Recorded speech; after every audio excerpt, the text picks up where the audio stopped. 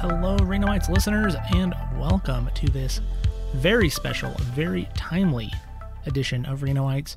This is a special episode relating to our city council. There is a vacancy on the city council in Ward 5.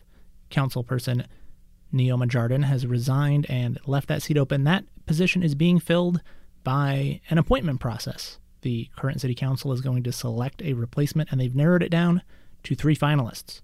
This is one of those 3 episodes with one of the finalists. The goal of this set of bonus episodes is to let people participate in the process. There are meet and greet events this coming week. That's the week of August 29th at City Hall. If you want to meet with the candidates, there's also Zoom opportunity. But if you just want to hear what these candidates are about, learn a little bit about them, I have a special episode with each of them for you to learn a little bit more. And then express your preferences to the city council. Let the current city council members know who you like, who you don't, who you would like to see representing Ward 5. They want public participation in this process, and I hope that these interviews help make that public participation happen. A quick note before the interview, Renoites is a self-funded and listener-funded project and cannot exist without donations and contributions from people just like you. So if you find value in this type of interview, in this project, I would really appreciate you listening to more episodes and also spreading the word, letting people know about it.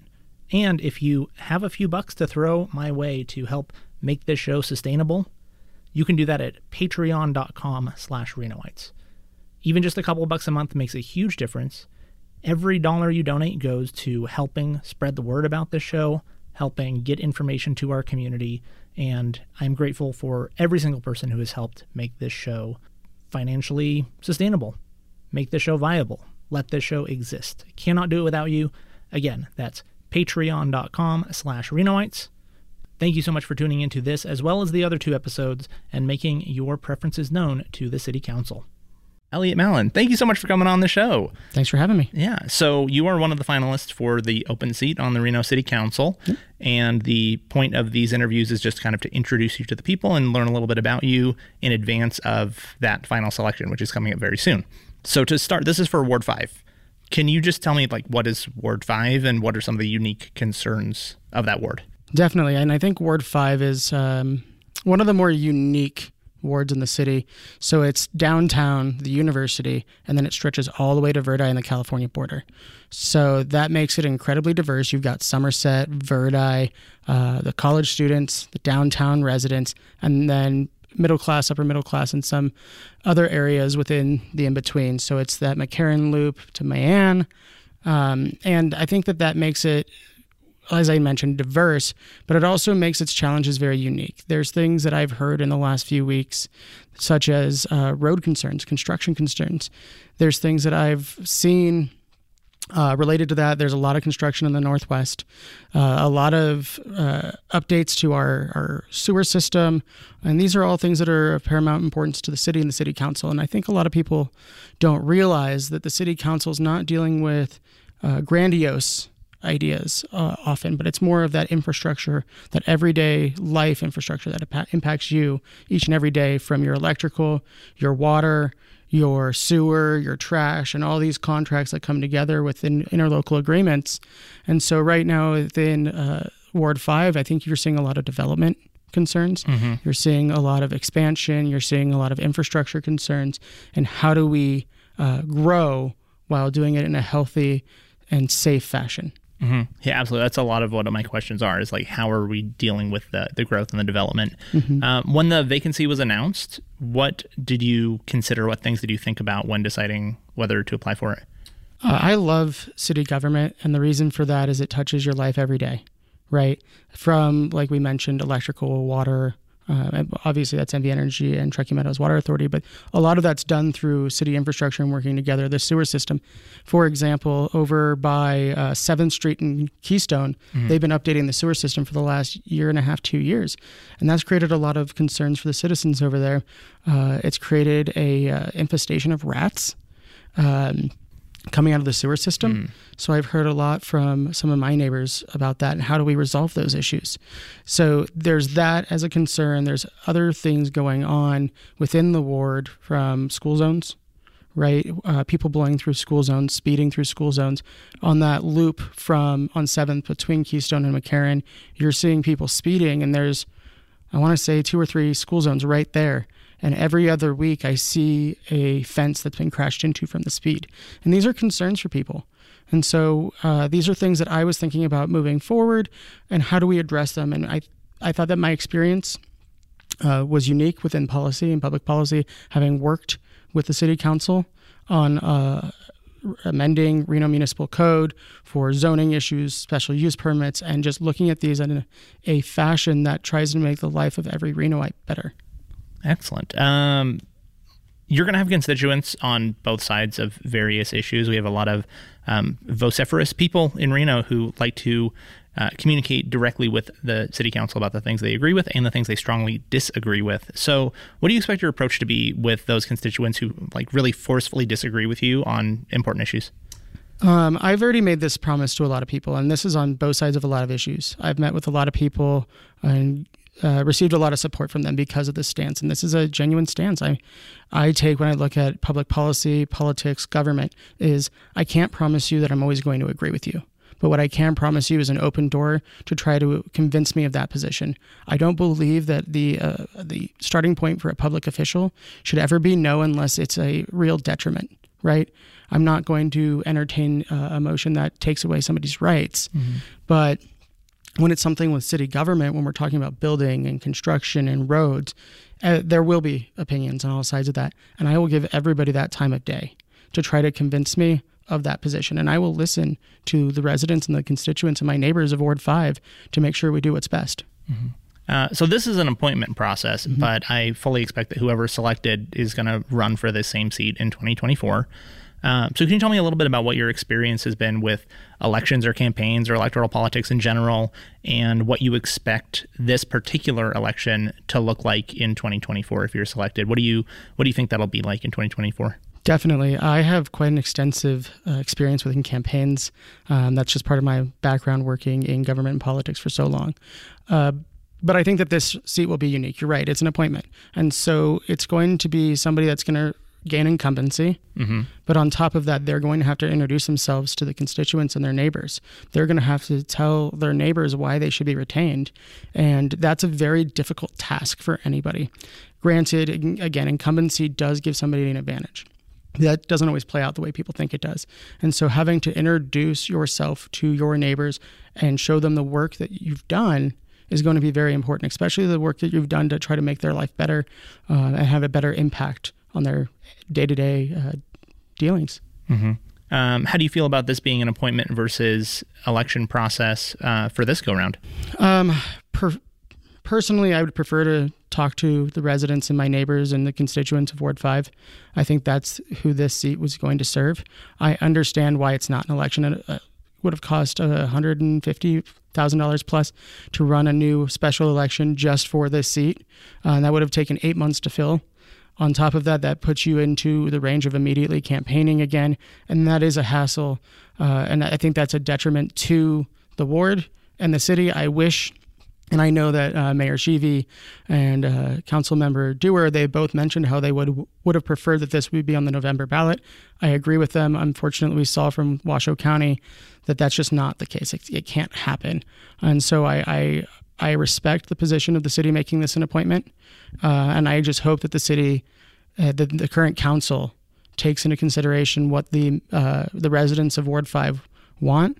When they come forward, when they listen to the 2 town halls and Q&A sessions this next week and give their input. Mm-hmm. So let's talk about a couple kind of current Reno issues. The Neon Line District is kind of shared between, I think, Ward 1 and Ward 5, but obviously it affects Ward 5 a lot, and it's been a source of conversation and conflict about how Reno's changing. Can you just explain to people who are listening your understanding of kind of what role the city plays in projects like this, and what are your kind of concerns and hopes for that area and that project in the coming months and years? Right, yeah. Neon Line's very interesting. The city has played, I think, a more unique role than normal in this process. And the real purpose here is to try to build up the community and build up that area that was dilapidated. There was a lot of motels, weeklies that were, for lack of better terms, just not conducive to a living environment a lot of people should have been in. Unfortunately, that did cause other problems, and we can't ignore that. It created some, it put people into a position of being unhomed. And that's a concern, and we have to figure a way to resolve that for this population that we've now affected. But on the converse side of it, the idea here is that the city is trying to build this up and make it a safer, prettier area. Obviously, this is more of a public-private partnership, and so you're seeing a heavy investment. And I love seeing a lot of these new neon signs coming back into town, the art installations, and I think that we have to find a way to bridge that gap. But how do we continue to make Reno work for everybody and not just some? And I think this is a very unique project where we're seeing a lot of growing pains with that, because you're right, there's a lot of people that have concerns. If I'm not mistaken, I'm not sure where the lawsuit is currently, but there was a lawsuit filed, and I think that was done by Scenic Nevada on the neon sign, the Neon District sign that was supposed to go up, and how these entities are gaining property through this process. And that's something that we all have to look at carefully. I can't say that I know every detail because it's just so convoluted, but I'm excited to roll up my sleeves and learn and be part of that process and try to make it work for everybody. Got it. So responsibility for the CARES campus has shifted to the county, but it was initially kind of a partnership between several different, through the city and the county, and I think City of Sparks as well. How do you think the city is doing at addressing the needs of both unhoused and housed people? Like what approach do you think the city should be taking to addressing homelessness? That's a very, very good question. I don't think that there's one right answer, to be honest, or necessarily one wrong answer. I don't know if there is ever going to be one answer to this problem. We have I think the first place we have to start is mental health. And it's not a conversation we like to have or often have. When we're talking about the unhoused and the population that is unhoused in Reno, we're seeing a lot of mental health problems. And oftentimes we're seeing that in relation to addiction as well. And how do we solve that? So yes, Washoe County took over CARES, but there's so much more going on with that. And how do we bring in all of the partners to try to address this? And it's a serious concern. Last night, I went and attended the Overdose Awareness Day event over at Rancho San Rafael, which is in Ward 5, and listening to the stories that these families and these survivors told, and relating that back to the issues that we face here in Reno, it's heartbreaking. So I think we need to come together as a region to try to address this as a more holistic issue, especially when it comes to mental health and getting those resources, especially for the unhomed, especially when it comes to addiction. But it's not just addiction. We have veterans out there with PTSD that can't get a job, that don't receive the resources that they need and they deserve, that have served the country, right? And so there's so many facets to this that we have to find a way to just work together. I think just teamwork, it makes the dream work, right? And we have that saying, but it's true. There's so many local governments and entities here that we have to be able to work together. Washoe County, City of Sparks, and even the state. We have to come together to address these issues because it's not just here either. Clark County's seeing it, and obviously that's 8 hours away, but it's not unique to our region. And so if we can find a way to partner up with everybody and try to get those resources in, I think that's how we move forward. Excellent. Your ward has like a really densifying component and also an outward growing component. You mentioned that it's a very diverse ward. And we need more housing in Reno. Like that is, I think, indisputable that we need a lot more housing. So what type of housing would you like to see in Reno? So Reno's growing no matter what. That is not changing. People are coming here. So how do you think Reno should be growing? That's also a very good question. And I've said this to some within our developer community. I've said this to members of the current council, and I'll say this to anybody. I'm pro healthy growth, pro healthy development. Right? There's current lawsuits out in Verdi over some development and rezoning.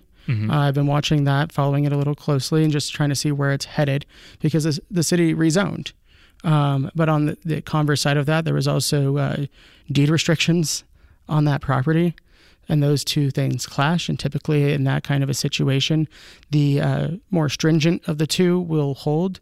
So it'll be interesting to see where that goes, because that could limit the density in that area. And the area also doesn't want to be dense, right? But where I live in the ward is much more dense. It is single family housing, but it is much more dense. And even then, you have the downtown area, you have a ton of high density building, especially around the university. And I want to see that kind of development continue. I want to see, and I guess the best way to put it is mixed development, right? I have a lot of concerns. One is when we're developing, are we looking at fire protection? Are we looking at police protection? What is the response time for a fire response to a development? And I think those are the number one concerns we have to have when we're talking about it. In the downtown area, we have a lot of vacant buildings. How do we repurpose those into housing, right? We're doing that at the old Harrah's, but there's a Sundowner, and there's a ton of other buildings that we could be repurposing and rebuilding and reconstructing into higher density housing to try to alleviate our crisis. Because that's the other big thing, is we have a housing crisis here. We have an immense shortage. Nevada is a very unique state by how much federal land is owned by the government, and we don't have control. And that takes, to get that land, takes a very long process. It goes through Congress. Typically our members of the Senate would sponsor that bill, but that's not necessarily the full answer, right? We have land that we can develop. How do we build up, and how do we build out in certain ways that are healthy and safe? And I think that's the most important part of this, healthy and safe. We can't be building for the sake of building without thinking about the consequences. And the other converse side of that is those that have acquired land, that want to build on it, that want to develop it, that's their land, right? They have private property rights. That's how this works in this country. And so making sure that we can work together, and it goes back to where I started with, I'm not here to say no. I'm here to start at maybe and get to yes, really. But getting to yes means getting to yes, hopefully for everybody. And I think that's the place we start with when it comes to development. Yeah. And you mentioned UNR too. That's the next question I had is, can you talk a little bit about the growth and development around the university? I know there's talk about kind of moving some of the university stuff closer to downtown and trying to kind of integrate those two things. So can you just talk a little bit about the priorities for the university area and how it integrates with the rest of the city? I love that question.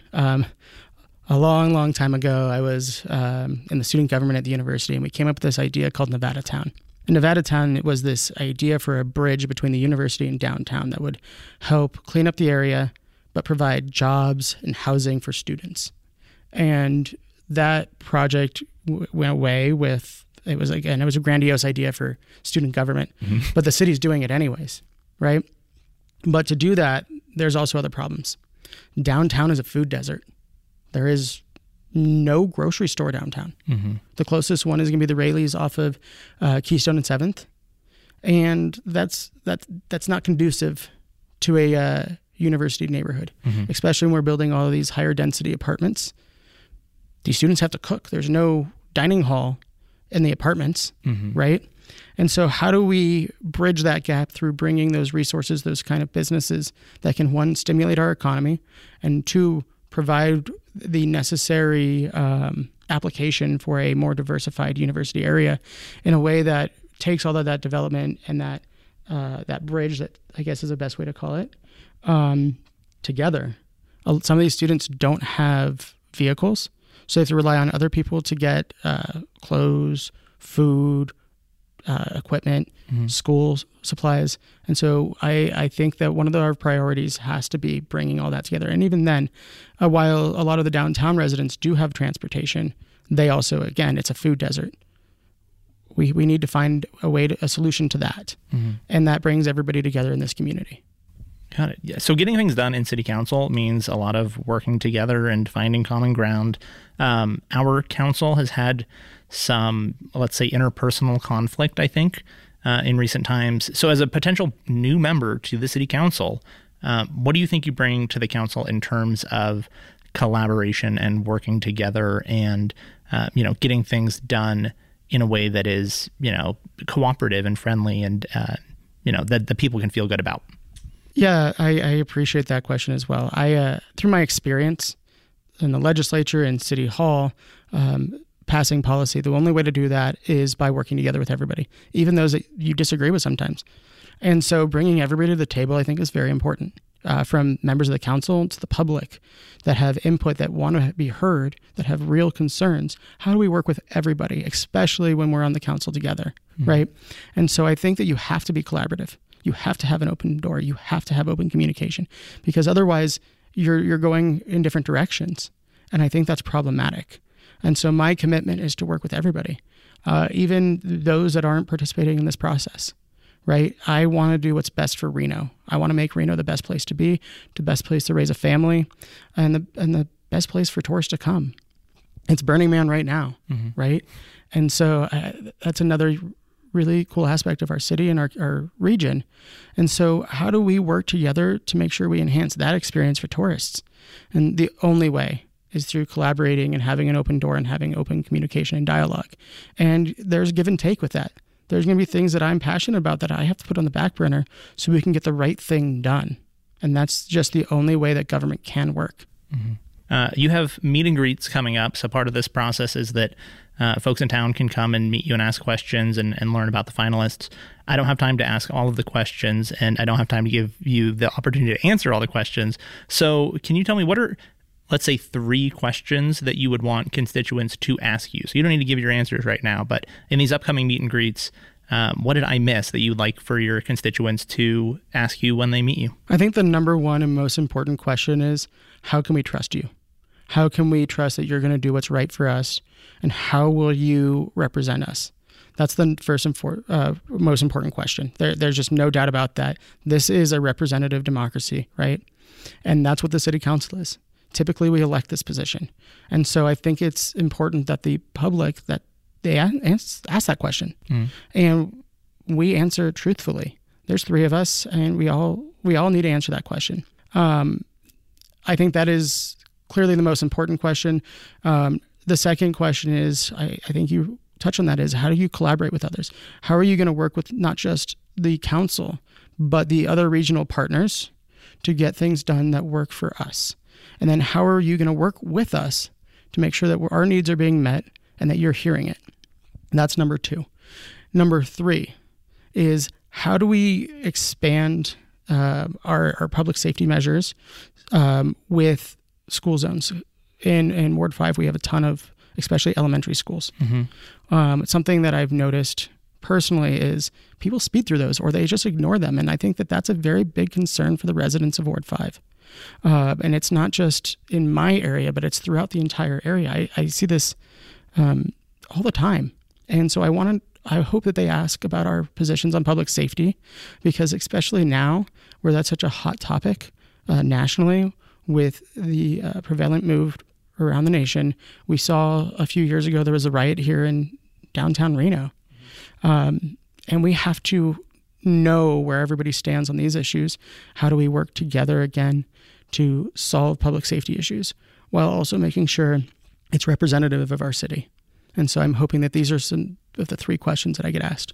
Excellent. Yeah, I'm looking forward to the meet and greet portion of this process, and hopefully folks who are listening will come and ask those questions and get a little bit more detail on the answers. Thank you so much for doing this short version of the podcast. Normally we do hour-long episodes, but I don't think I can do full hours with all of the finalists. But I appreciate you taking the time to sit down and talk a little bit about this stuff, because, again, it's a very fast process, and I want people to be able to be included even if they can't come to the meet and greets, or even if they don't, see the city council streaming. I want to give them another way to kind of meet the finalists. So I really appreciate you taking the time. I really appreciate you doing this, and I agree. I hope that because it is a fast process and that it's not elected, that the public and everybody's listening and watching and participating and giving their input. It's just so important. So thank you for doing this.